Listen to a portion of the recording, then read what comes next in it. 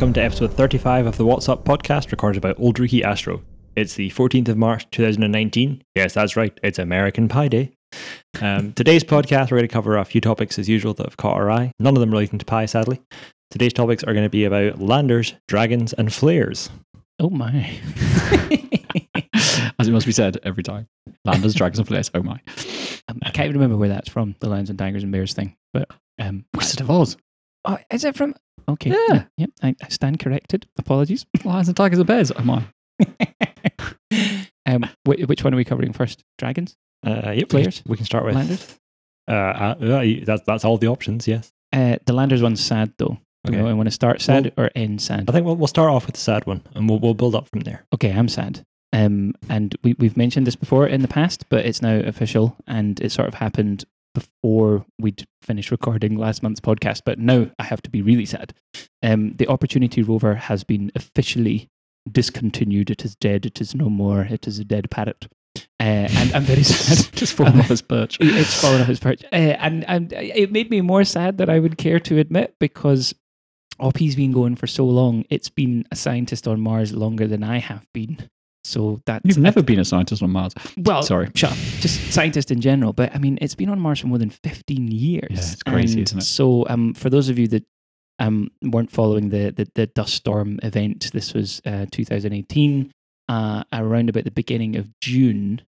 This is not unusual for Mars. It's a dusty place, and every so often the dust storms get a bit global and they get a bit nasty. So Oppie is a solar-powered rover and has been trucking for a long time. We will talk more about that in a second. But the dust got so bad that from June the 1st, when they first saw hints that a dust storm was brewing, the rover was essentially dead by the 12th of June. So they had their last signal from it on the 10th. And the last signal was essentially, my battery's getting low and it's dark. And that made people doubly sad when they realized that's what was being said. And the rover was taking a 360 panorama at the time. So you can now go and view that half-finished panorama where some of the bits are still in black and white because it hadn't got to the color filters. The sunlight was so blotted out by this dust, it's officially the record-breakingest... I speak good England today. It was the darkest the sky has ever been as recorded from the surface of Mars. So the tau value was something like 10.8, which basically means it was as dark as night during the daytime. The solar power generated by the panels fell off to like less than 5% of what you would normally expect during the daytime. Oppie needs to have heaters to help keep its internal critical electronics from completely freezing, because that's the biggest risk to that rover, in addition to dust on the solar panels. So all of these things combined, and NASA sent, I think, according to the latest thing that I read, they sent more than 1,000 attempts to re-establish communications. So after the dust storm cleared, they were trying to work out exactly what kind of safe mode Oppie would have been in, because they barely had time to figure out how bad it was getting to tell it to take extra precautions or whatever. So they tried to reboot it and tried to contact it, and eventually gave up after months of trying. And one of the reasons it got extra sad was somebody had tweeted that the last thing they played in the control room was the Billie Holiday song "I'll Be Seeing You," and then if you listen to the lyrics for that, it's so melancholic, and people on Twitter was just like, there's a whole bunch of crying memes just going, "Oh my god, Oppie!" But they have been talking about Oppie as if it's a kid, It's like, I think they refer to it as she in the control room, and those songs were sort of designed to keep the controllers happy, and they would play different ones every single day. There's even a playlist on Spotify that has some of those songs on it that I think somebody from the Opportunity team had put together. And it went a bit, it sort of turned into an urban myth, I think, because I spent longer than I should have this afternoon trying to confirm this. But the original story I read implied that they transmitted the song to the rover, and that was the last. So rather than the wake-up commands that they were sending, they would transmit this song. And the sort of poeticness of sending a little song to say goodnight, I was like, oh my God. And then I looked into it, and it actually sounds like, I think they were just playing the song in the control room. But very quickly that got spun into that was the last thing they sent to the rover kind of thing. So it's probably not true. I would quite like it to be true for the romanticism of that. But I mean, this rover was kind of epic. So how epic? Okay. For perspective, it was designed to last for 90 sols. and a sol is essentially the same length as an Earth day, just 40 minutes longer. So a sol is a Mars day. Yeah, essentially. And it's quite handily similar, but not quite. So I haven't figured out if the controllers were on Mars time or Earth time. And, do they have to like follow that different clock? Yeah, I think they do, don't they? They're on Mars time. So their shift pattern changes according to Mars relative time. to the Earth's day. That's actually quite cool because it's like working on a submarine or something. You're going to enforce your own daytime. And I think when you say about the fact that people felt like they lost a family member or some kind, crying it's like because these people, they've been working on it for a significant fraction of their professional lives. But also, it has dictated their lives. It's kind of they've been living on Martian time for however long. I mean, I'm sure they presumably have some shift rotation pattern. Yes, but it's still it's dominated. Some of those people will life. have moved on. I mean, it's such a long mission that some people wouldn't be working on it anymore. I mean, it landed in 2004 and it officially sort of passed away, if you like, in 2018 when the storm got too bad. But because it was designed for 90 days, and when you factor in how many days it was actually there for, it was something like, and eventually it's seen through 5,111 Martian days in the end. And just for perspective, I'm supposed to retire in sort of 2048, I think is the current pensionable age. You'll be lucky. I just said how old I am. Everyone's now working backwards. How old is you, right? So I've been designed to last for 50 years, 18 till 68. That's what you get out of my working life. Not that I've put in that much work. But if I had to retire on opportunities terms, I wouldn't be able to retire until the year 4,798. So it's 55 times longer than I'd been designed to last. So it just to sort of put in perspective how well this rover had done. And it still, I think, currently holds the record for the furthest distance travelled off-world.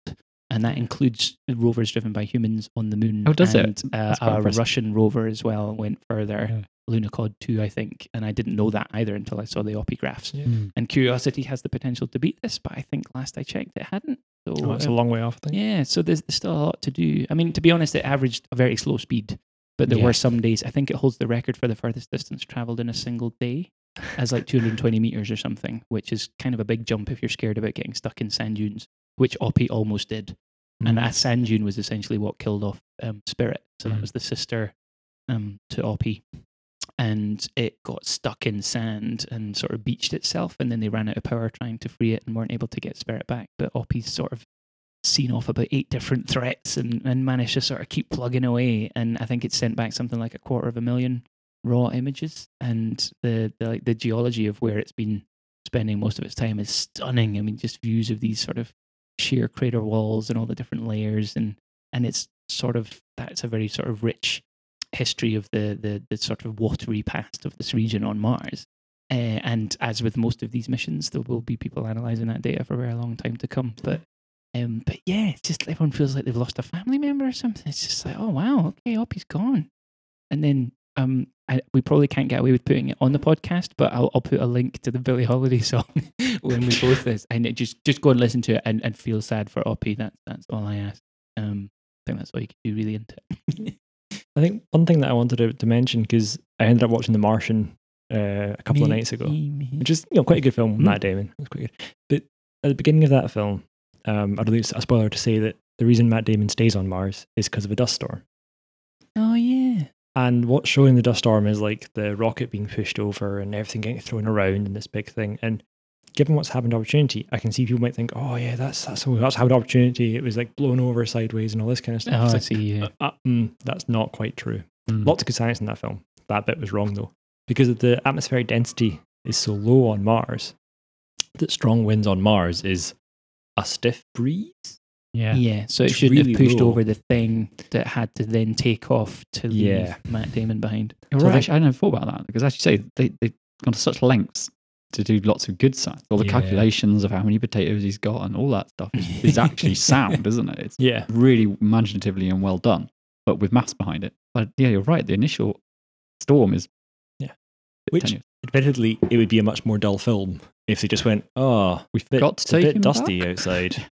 I'd like to know how many bottles of wine they got through at the sort of the writers' meeting or whatever, where they were like, we really need to find a way of getting Matt Damon sort of dead so that everybody leaves without him. And that was maybe the only... That was in the original book. Yeah, it's from the book. So it happens in the book as well. The storm blows the thing out. And the book is even more kind of, it reads like a maths kind of exam at times.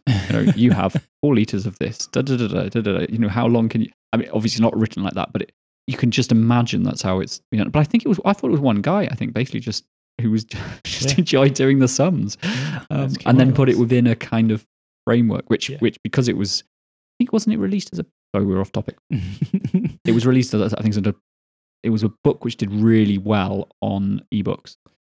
And then became a film because it had done so well in the ebook world. Well, I think you need to go a step further back. If memory serves, and I could be entirely wrong.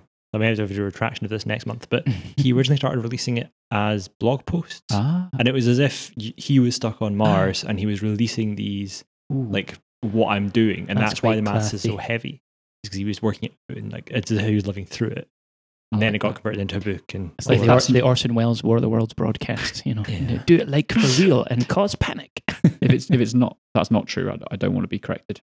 I'm quite happy to live with that idea. Well, don't forget, Matt Damon gets saved by another rover. He does, in the movie as well. Okay, now we're getting into spoiler territory.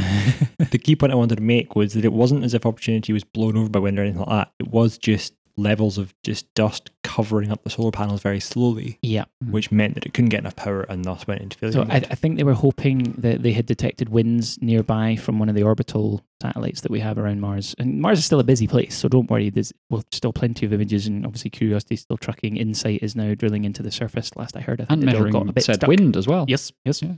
And so they were hoping the wind was going to dust off the solar panels, but if the internals had gotten too cold in that time, then that might spell the end for the hardware. So I think that was maybe the nail in the coffin there. And the controllers had spent ages trying to get a signal back out of OP, but nothing. So eventually they just said, it's become a bit futile, so we'll have to stop. But it's kind of a nice end to what was a fantastic mission, considering how long they expected it to last. So, bye, OP. So, at the risk of, I agree with you, amazing mission, great work, but I've also heard the argument that always a bad engineering. What you mean? You've been asked to design something which should last 90 days, and it lasts for under-promised and over-delivered. Well, that's good, but it means that you probably could have, not necessarily bought such a expensive motor because it didn't need to last that long, or you didn't. It was well over spec. I'm getting a very sort of scathing look from the engineer over here. You can't win with an instrument scientist, though, can you? No, I'm just trying to put an engineering hat on this, or a systems engineering hat on it. Are you saying you would have been sitting there looking at your bottom line and going, "Are you telling me I could have saved X £1,000 because you've put in something too expensive?" Yeah, but you want a motor that's guaranteed to work after launch, hitting Mars surface, guaranteed to work for 90 days. So it's got to be a damn good motor. It's going to be well built and well reliant. If you want to guarantee it works for 90 days, and it works for longer than that, great. How long does it work? 55 times longer. If it helps you, it was limping along and it was developing memory problems, as we all do later in life. So it actually had to shut down its flash memory, so it was only using its RAM because the flash was breaking and it kept resetting. Its 2 front wheels ceased to steer, so it was getting steered by its back wheels only. So it was kind of hanging on there. Okay, that's reassuring me. I think, but also actually it's interesting to note as well that often missions are kind of spec'd for less time because sometimes that's how much budget they have for the ground support. And then the mission starts and it's going really well. I mean, they've done this with Juno. Juno, actually, the primary mission was only a handful of orbits around Jupiter. And then but always with the expectation that if it was going well, it would get extended. Yeah. And I don't know whether there was a slight element of that with Juno. Well, I think as with so many of these things, you're primarily limited by people rather than hardware. Yeah, so it's the staff time that it requires. You've got loads of people doing night shifts. Exactly. So maybe that was always the plan, and then you'll eke out as long as you can with it. Because I suppose I'm slightly struck by, and we've discussed this briefly before, but when Kepler died relatively recently, or really died, but Kepler at the end of its 3 year... This is the telescope, not the person who's already not around. Just checking. When the astronomer came to the end of his primary mission. When the telescope, after 3 years, one of its gyros went, I've had enough. And it meant they had to slightly change the science it was doing.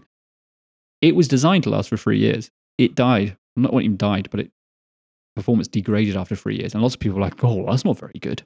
Because they were expecting to get an opportunity level of... And it's almost... I'm not saying you shouldn't. I mean, it's intriguing. I think we have a similar thing with JWST, that when JWST, after 5 years, which is what its minimum requirement is, dies, everyone's going to go, whoa, hang on. Hubble's lasted for 30 years. We expected this to do the same. And it's just interesting, I think, how the missions of these things are defined initially, and then how they I keep forgetting it's a 5, but in most of the things that I read, they usually say nominally it'll be 10, assuming all goes well. But you'll guaranteed 5 or something. Which means if it dies on 5 years and a day, it will be depressing. But it did its job. Yeah. Anyway, sorry, JWST. We'll come back around to this, and I'm going to remember this podcast when I over-engineer something next time and it works better than you asked me to. I'm going to point out you've complained about that in the past, so you know. Is it like overpaying your taxes? You get a rebate on some of that? It's just like, show me the money. Yeah. This is the sort of thing I get regularly told off about when I'm saying, we should, can we not try and get this? I'm like, well, look, this is just about meeting spec. That should be fine. And if you push too hard on that, then you lose something else. Anyway, sorry, we'll come back to the conversation. Actually, some homework for us all is go and find missions that failed before their end of mission spec, assuming it wasn't something catastrophic to do with landing, because I don't think that's kind of cheating. Beagle 2. Beagle 2 made it so close and the hinge stopped. Sorry, it's the Curse of Mars is back again, I think. But it's kind of interesting that it took a record-breaking global dust storm to kill this tiny little golf cart-sized rover. So, it was pretty tenacious. I should retract my comments. Good work. Okay, sticking with the technology theme and sticking with successful missions, Dragon. The Dragon capsule from SpaceX going to the ISS. So this was, last week? Yeah. This all happened, and this was the first successful test of the manned Dragon capsule. So the Dragon capsule has been doing cargo missions to the ISS for a couple of years now, very successfully with SpaceX. This was their first modified manned capsule. So to be clear, it wasn't carrying any people. It was a test flight, but it went all the way to the ISS and docked and did the whole sort of successful mission profile. There was a few things on board, though. So the first thing to be clear was they had a mannequin on board in a spacesuit, which was fully censored up to simulate a person. Ripley. This person was called Ripley.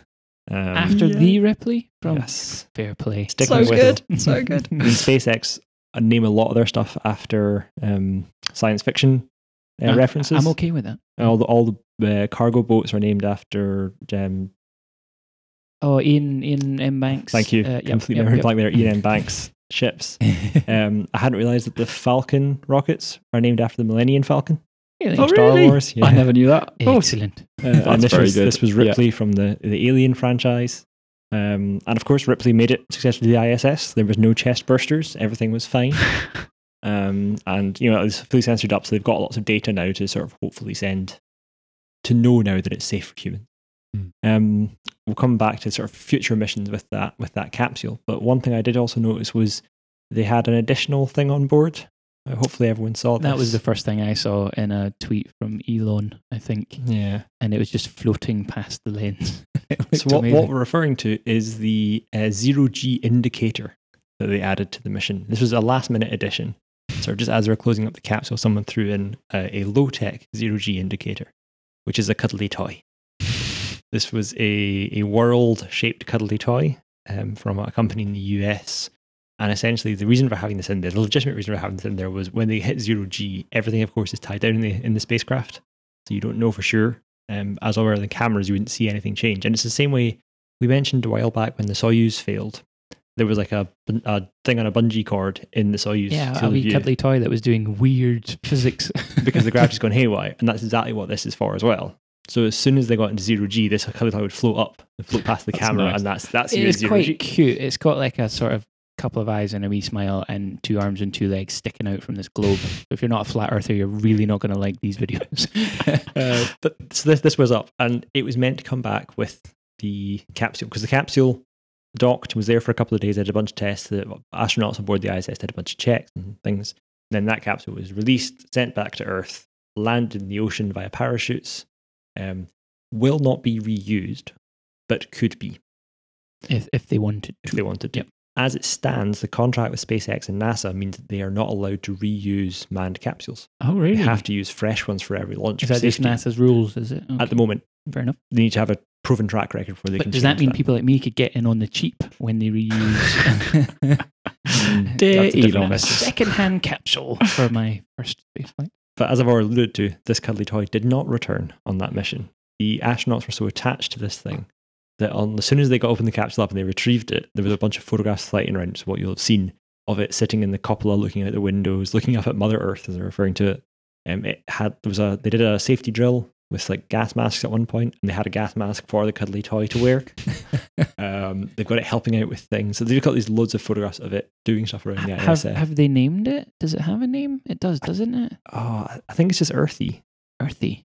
It's Yeah, like, it's I'm having images of Wilson. You remember Wilson from the Castaway Don't movie? bring up Wilson. Well, so I'm just Sad just hoping thinking. that it comes back at some point. You know. Well, so it is that. So what they've agreed next. I'm not sure why they're not leaving it there permanently, but seemingly they're not allowed to. So now what's happening is there's another launch. You mean, are they in trouble for not clearing house when Dragon left? Stow away. I expect something to be real like that. So the plan is now the next Falcon launch with the Dragon on top Mhm. is going to, I think, possibly a new capsule. They're going to test the escape system. So it's going to be Ooh. unmanned again. Oh, yeah, I've It's heard going to this. go up to not orbit and then eject and test the safety mechanisms essentially. That's going to be happening in April now because this mission went so well. They've brought the timeline forward. All right. So that's going to happen, due to Oh, I'm happen in April. excited again. That's awesome. And then in July, the current timeline indicates 2 NASA astronauts will be getting in a manned Dragon capsule and taken up to the ISS. And that will come back with people on board as well as Earthy. That's when they're Nice. bringing him back. So they are So Earthy promising is to bring coming him back. Okay, that's very cool. The company that supplied the cuddly toy, apparently this was not planned. This was some cuddly toy off their desk in the office. Because the company had no idea about this in advance. They have now completely sold out because within 48 hours they had thousands of orders for these things. Yay. And they had no idea what was going on. So they've now offered everyone who's paid for one but not able to get one to either cancel the order and get a refund, or to wait. They're doing another batch of them now in higher resolution, You do realize, and better quality. but as collector items go, you'll have the batch 1 Yeah, version of yeah. Earthy, and that'll be the one that's worth way more money in the future. So fair play to all you Kinos. So I mean, as exciting as new manned capsules and all that kind of stuff is, cuddly toy in space. I Yeah, think is that's all also that really people part of want. what Yeah. It's worth all those billions of pounds of investment. I'm also wondering if they're regretting their color scheme, because one of the first tweets I saw to know that it had actually splashed down was, I think it was Chris Hadfield's account, and he was just like, looked like a perfect toasted marshmallow, because it's quite badly charred, because obviously Yeah. it's getting pretty cooked on the way through the atmosphere. So yeah, it's the choice of white. It's like driving a white car. It's really hard to keep clean. I imagine a lot of that stuff will be replaced though, because that'll be sacrificial and things. And what else I hadn't realized is this is essentially a modified version of the cargo one. It can contain up to 7 seats. It looked quite Seven-seater. Oh, really? sci-fi, As much as yeah. that? That's quite It was good. quite shiny. Yeah. on the It was very- inside. Yeah.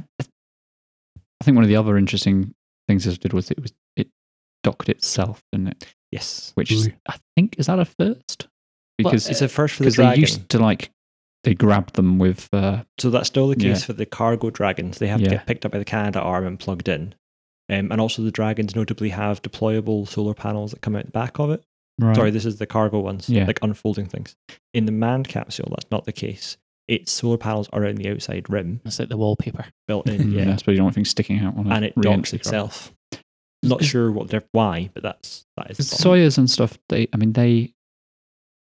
are brought in by people. They actually Ye- navigated in rather than They- self-docking. They can do self-docking the Soyuz, right, but they okay. regularly fail. So they always have an Yes, override to do it I remember manually. this watching Tim Peake. And Yeah. yeah, Do they had the to go to training, manual, yeah. didn't they? Yes. Yeah. Yeah. Okay. Not going to lie, it's one of the things I would want to practice. Just have somebody shout, we're going to manual. Okay. This isn't the only cool space story. I realize we have one other thing to talk about, but we should mention the Virgin Galactic one as well, Mhm. because apparently they had a Scottish pilot on board, Scottish born. So it's the first Scottish astronaut, according to that story. But the Virgin Galactic spaceship has finally actually gone into space, which is quite sexy and amazing. And we were talking about this because depending on what definition of space Mm. you actually like, maybe they haven't quite made it into spaceship.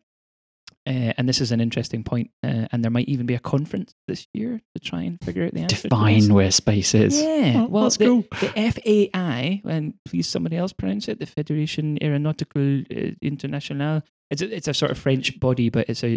We could tell it was French. The accent showed us it was French. Did not shut up. Shut up, Al. That's our listeners gone in France. But they have the official read on aeronautical boundaries. So according to their definition, and what NASA used to subscribe to, was that the official boundary for space was a nice round number, 100 kilometers, boom, done. And that would be fine, except for the fact that the American military don't use 100 kilometers, they use 80. So you get your astronaut's wings as soon as you've passed 80 kilometers altitude. And NASA in 2005 decided to shift to that because they were going to have a flight that had a civilian pilot who was NASA and a military pilot on, and it was going to get confusing. So I think they wanted to unify with that system. So they're now angling for 80 kilometers as the boundary.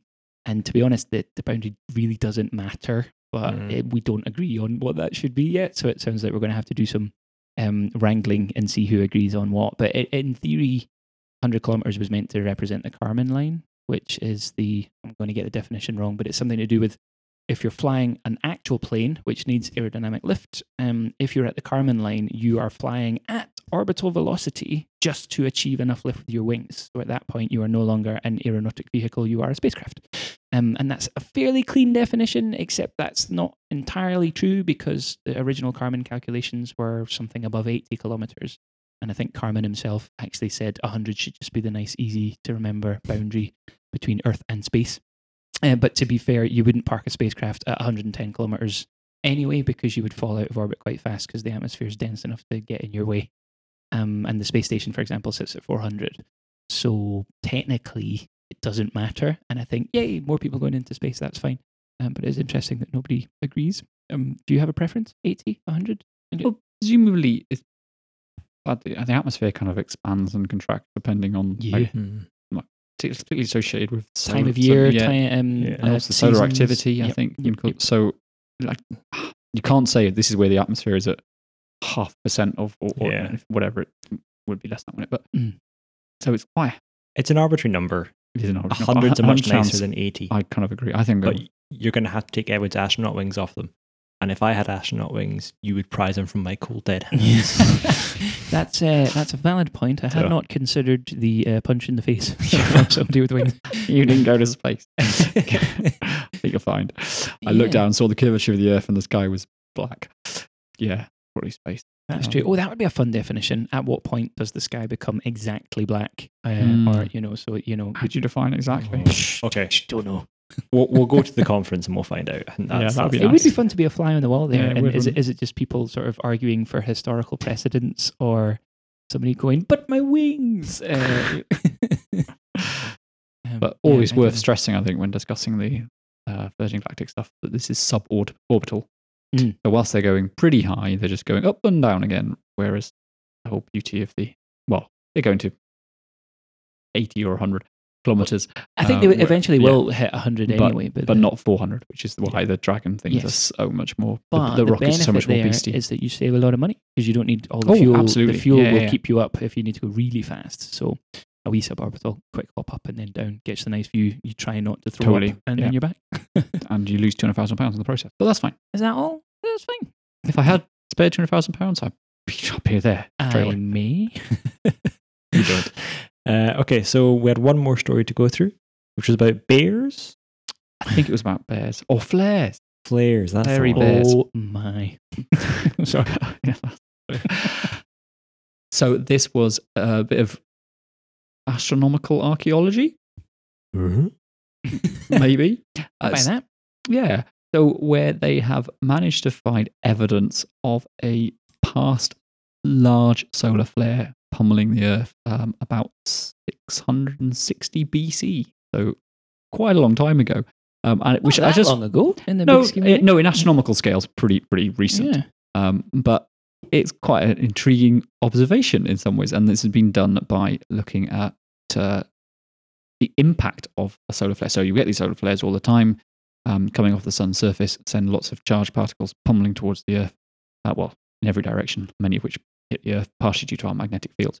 But they managed to find evidence. This has been seen before of carbon-14, which is a different isotope of carbon, and it's actually the thing which is always used for carbon dating of anything, basically. So normally most carbon atoms are carbon-12, and then you get some carbon-14.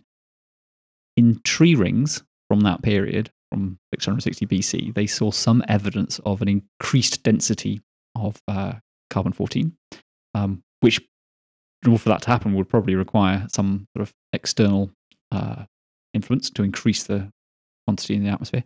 And then they've gone and looked at ice cores from Greenland of a similar time, and that they've got an overabundance of other isotopes as well, things like beryllium and things. And they're pretty confident the only way you could generate that is by a large number of protons pummeling our atmosphere, which is just, I think that's really cool that you can kind of go back and you can look at previous solar activity just by looking at a dead tree. Yeah, I mean, that's pretty great. It's kind of awesome. I mean, I guess it's how climate change scientists have been doing this for a It long is. time, looking it's for the new gas science. ratios and sort of. So that's cool because I knew you could date meteorite impacts by looking for, is it iridium that tells you it was a space rock that smashed into something. So if you see a very thin layer of iridium, you can go space rock, and then you have to go and look for the crater that made that little coating, which is kind of cool. But I didn't realize you could do it for solar flares. No, neither did I until seeing this. And it was, I think it's also the fact that they've got the two measurements as well from two independent sources, both pointing at the same event. But the other intriguing thing, of course, is the fact that, these are happening all the time. The important thing here was this was a big event. It was a heck of a flare. How big are we talking? Because the one I've heard of is the Carrington event. When was that? That was 1900 and something? I think even possibly a little earlier, because it was in the early days of the telegraph stuff. So there were wires around. It was enough to electrically charge railway lines and stuff, which is, sounds a little bit daunting. And I think they think this would have been more powerful than that. Oh. But the intriguing thing, and there's something which I really didn't know anything about until I was trying to read the paper from this and not understanding or realizing how little I understood. I'm glad you took the time to read it. Well, I started reading it and realized how little I understood in that this was a solar proton event. So generally the aurora we see are when the solar wind hits us, and generally we're looking at electrons. That nice tame looking green color is because of electrons. Yes. Okay. But protons, which are more massive, they carry the same charge but are more massive, are emitted from the sun, but not as easily, presumably because they're... Would that still make aurorae? Because I know it's oxygen that gives you the green, and it's the charged stuff that's hitting the oxygen that excites. Good question. I don't know. I don't think so. I just want to know how gnarly the sky would look in the middle of one of these. Effectively for the aurora, the electrons hit, and they cause excitation of the atom, which are then, as they drop back down. I think I was quite relieved when we had a seminar once about aurorae, and one of the aurora scientists had said, we still don't really know exactly how they're made, so I'm quite relieved. So we're going to go with that. Nobody knows, but I'm sure someone does. I'm not sure protons would cause the same type of aurora. And I don't know. Actually, excite different gases or whatever. Maybe so. But one thing which they did mention was the fact that, actually, that was somewhere else I was reading this. They were saying that the protons are believed to be the sort of things which actually cause. Apparently, astronauts report seeing flashes of light occasionally when they're in space, and they think this could be protons from the sun. So I don't think that happens to low Earth orbit astronauts. I think it was just the Apollo astronauts that reported the flashes. Right. But again, I think you need to be away from Earth's I think probably so, because it'll be funneled along the magnetic field lines. You're more likely to get smacked by one of them. So it's something you would want to worry about if you're on the way to Mars, because you're unprotected for quite a long time. But I mean, I think I'd say I don't want to go and read more about this because I didn't know anything about these events. Cool. But I just think it's I also just love that idea of a story where you can kind of backdate astronomy. One of my favorite things in the night sky is the Crab Nebula, which was the remnants of a supernova which went off in 1051, I think, something like that, middle of the 11th century, and which was discovered. The Crab Nebula, this expanding shell of stuff, was discovered by Messier when he was doing his catalogues, and said, "Oh, there's a blob over there." And then later science was able to say, "Well, hang on, that blob's expanding. Wind back the clock. It must have been a point that thing in 1050." And they went back and found the Chinese astronomers had recorded this flash of light in that patch of the sky. And it's like, that's awesome. It's astronomy on human timescale. This has got that same feeling. It's like 2,000 years. It's sort of it's on our nice timescale. We can. Past. Although if anyone fancies an extra apocalypse scenario, data apocalypse may unfold if we get hit by something nasty. We have a lot of satellites. Most of our communications depend on these kind of things. GPS, for example, would fail overnight if something really bad hit the Earth. They also indicated that they think that an event of this magnitude would probably damage the ozone layer somewhat as well. So there's an additional joy. So increased rates of cancer. Have they run the numbers? Do they know how often they would expect something like this to happen? Well, there was some mention that there was an event in around 7th century, which was probably slightly smaller. But I also saw something which was saying that 10,000 years ago, we think there was something which was even bigger still. Wow. So I think this is probably an area where we are uncovering new data sets. And this is sort of, we're doing historical astronomy now, where we will probably find out more about the frequency of these things, but presumably not that common, but maybe something which would happen in the next few hundred years, or potentially if there's been 2 in the last 2,000. It's not common on human life scales, but certainly common on astronomical time scales. You can also all the time on astronomical scales. Well, if you design your electrical networks and your satellites to be resilient to those things as well, you've got a better chance of it weathering the storm, as it were. It'll do like an Oppie thing and just hunker down and wait for the storm to blow over and then switch back on again. So that would be the plan. But I think some of our satellites are pretty old and probably wouldn't be good enough to hang on. Right. So that would be interesting. Plus, the ISS astronauts, there'd be a real risk up there, so they might get told to come home if there was a really bad storm. So. They've got heavily shielded sections. So I know that's their current protocol for when it's already. I mean, luckily we're at quiet sun time at the moment anyway. Yeah, there was no solar spots at all for like all of February, I think. Yeah, it's one of the quieter minimums that have ever been seen. Yeah, there was a beautiful image, just the sun with no features. Oh, I should say welcome to the next solar cycle, by the way. Because I think when you hit the minimum for sunspots, that's you transitioning into the next 11 years worth of solar sunspottiness. I think it's cycle 58 now, but I need to double check. But welcome all. Okay. I think that probably leads quite nicely to the end of the podcast then. So we'll leave it there and we'll go and have a read of this paper and try and do a bit more archaeology using astronomy. Can I suggest you do it while you're listening to Billie Holiday? By the way, it is currently the most popular Billie Holiday song on Spotify, so I'm glad to see that it got bumped to the top of the list because of that story. So I'm still sad. Well, thank you very much for listening. Cheers all. Bye.